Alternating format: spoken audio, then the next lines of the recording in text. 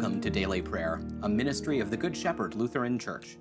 We'll be here with you every day throughout the COVID-19 emergency. I'm Pastor Bob Schaefer. It's good to see you. Today is Tuesday, July 14th, the Tuesday after Proper 10. Let's take a moment of silence now as we begin.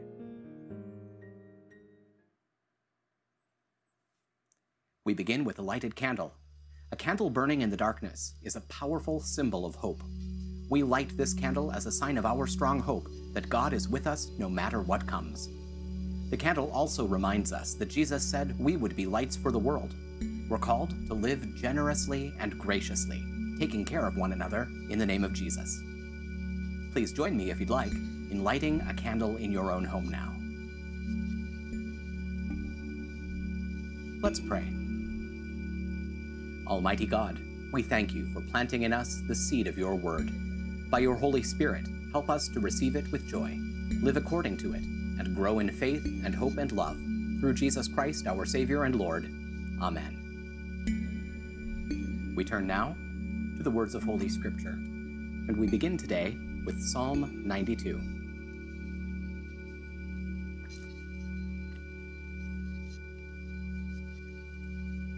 It is fitting to thank the Lord and to sing praises to your name, O Sovereign One. It is fitting to proclaim your loyal love in the morning and your faithfulness during the night. To the accompaniment of a 10-stringed instrument and a lyre, to the accompaniment of the meditative tone of the harp. For you, O Lord, have made me happy by your work. I will sing for joy because of what you have done. How great are your works, O Lord! Your plans are very intricate. The spiritually insensitive do not recognize this.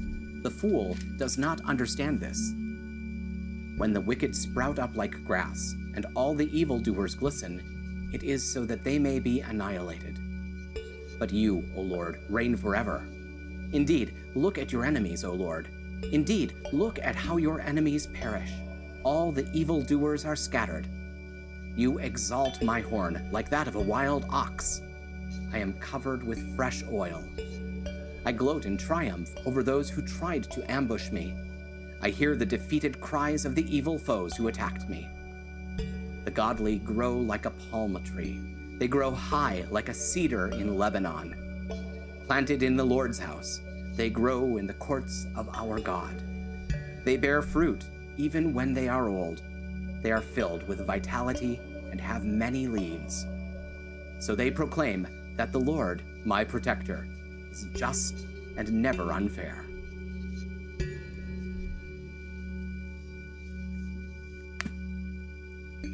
We turn next to the book of Deuteronomy, the 28th chapter. If you indeed obey the Lord your God and are careful to observe all his commandments I am giving you today, the Lord your God will elevate you above all the nations of the earth. All these blessings will come to you in abundance if you obey the Lord your God. You will be blessed in the city and blessed in the field. Your children will be blessed, as well as the produce of your soil, the offspring of your livestock, the calves of your herds, and the lambs of your flocks. Your basket and your mixing bowl will be blessed. You will be blessed when you come in and blessed when you go out. The Lord will cause your enemies who attack you to be struck down before you. They will attack you from one direction, but flee from you in 7 different directions. The Lord will decree blessing for you with respect to your barns and in everything you do. Yes, he will bless you in the land he is giving you. The Lord will designate you as his holy people, just as he promised you, if you keep his commandments and obey him. Then all the peoples of the earth will see that you belong to the Lord, and they will respect you. The Lord will greatly multiply your children, the offspring of your livestock, and the produce of your soil in the land which he promised your ancestors he would give you. The Lord will open for you his good treasure house, the heavens, to give you rain for the land in its season, and to bless all you do.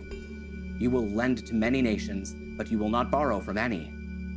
The Lord will make you the head and not the tail, and you will always end up at the top and not at the bottom, if you obey his commandments, which I am urging you today to be careful to do. But you must not turn away from all the commandments I am giving you today, to either the right or left, nor pursue other gods and worship them. Finally, we turn to the letter to the Ephesians, the 4th and 5th chapters. Paul writes, "So I say this, and insist in the Lord, that you no longer live as the Gentiles do, in the futility of their thinking. They are darkened in their understanding, being alienated from the life of God because of the ignorance that is in them due to the hardness of their hearts. Because they are callous, they have given themselves over to indecency for the practice of every kind of impurity with greediness. But you did not learn about Christ like this, if indeed you heard about him and were taught in him, just as the truth is in Jesus. You were taught with reference to your former way of life to lay aside the old man who is being corrupted in accordance with deceitful desires, to be renewed in the spirit of your mind, and to put on the new man who was created in God's image, in righteousness and holiness that comes from the truth. Therefore, having laid aside falsehood, each one of you speak the truth with his neighbor, for we are members of one another. Be angry, but do not sin. Do not let the sun go down on the cause of your anger. Do not give the devil an opportunity. The one who steals must steal no longer. Rather, he must labor, doing good with his own hands, so that he may have something to share with the one who has need. You must let no unwholesome word come out of your mouth, but only what is beneficial for the building up of the one in need, that it may give grace to those who hear. And do not grieve the Holy Spirit of God, by whom you were sealed for the day of redemption. You must put away every kind of bitterness, anger, wrath, quarreling, and evil, slanderous talk. Instead, be kind to one another, compassionate, forgiving one another, just as God in Christ has forgiven you. Therefore, be imitators of God as dearly loved children, and live in love, just as Christ also loved us, and gave himself for us, a sacrificial and fragrant offering to God." This is the word of the Lord. Thanks be to God.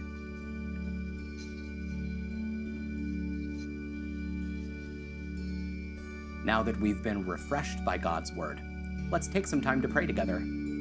I'd like to invite you to pray out loud with me. Don't be embarrassed that you're praying with a video screen.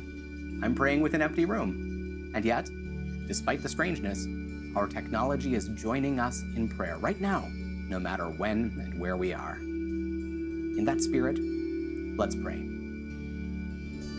Holy God, holy and mighty, holy and immortal, have mercy on us. Our Father, who art in heaven, hallowed be thy name. Thy kingdom come, thy will be done on earth as it is in heaven. Give us this day our daily bread, and forgive us our trespasses, as we forgive those who trespass against us. And lead us not into temptation, but deliver us from evil.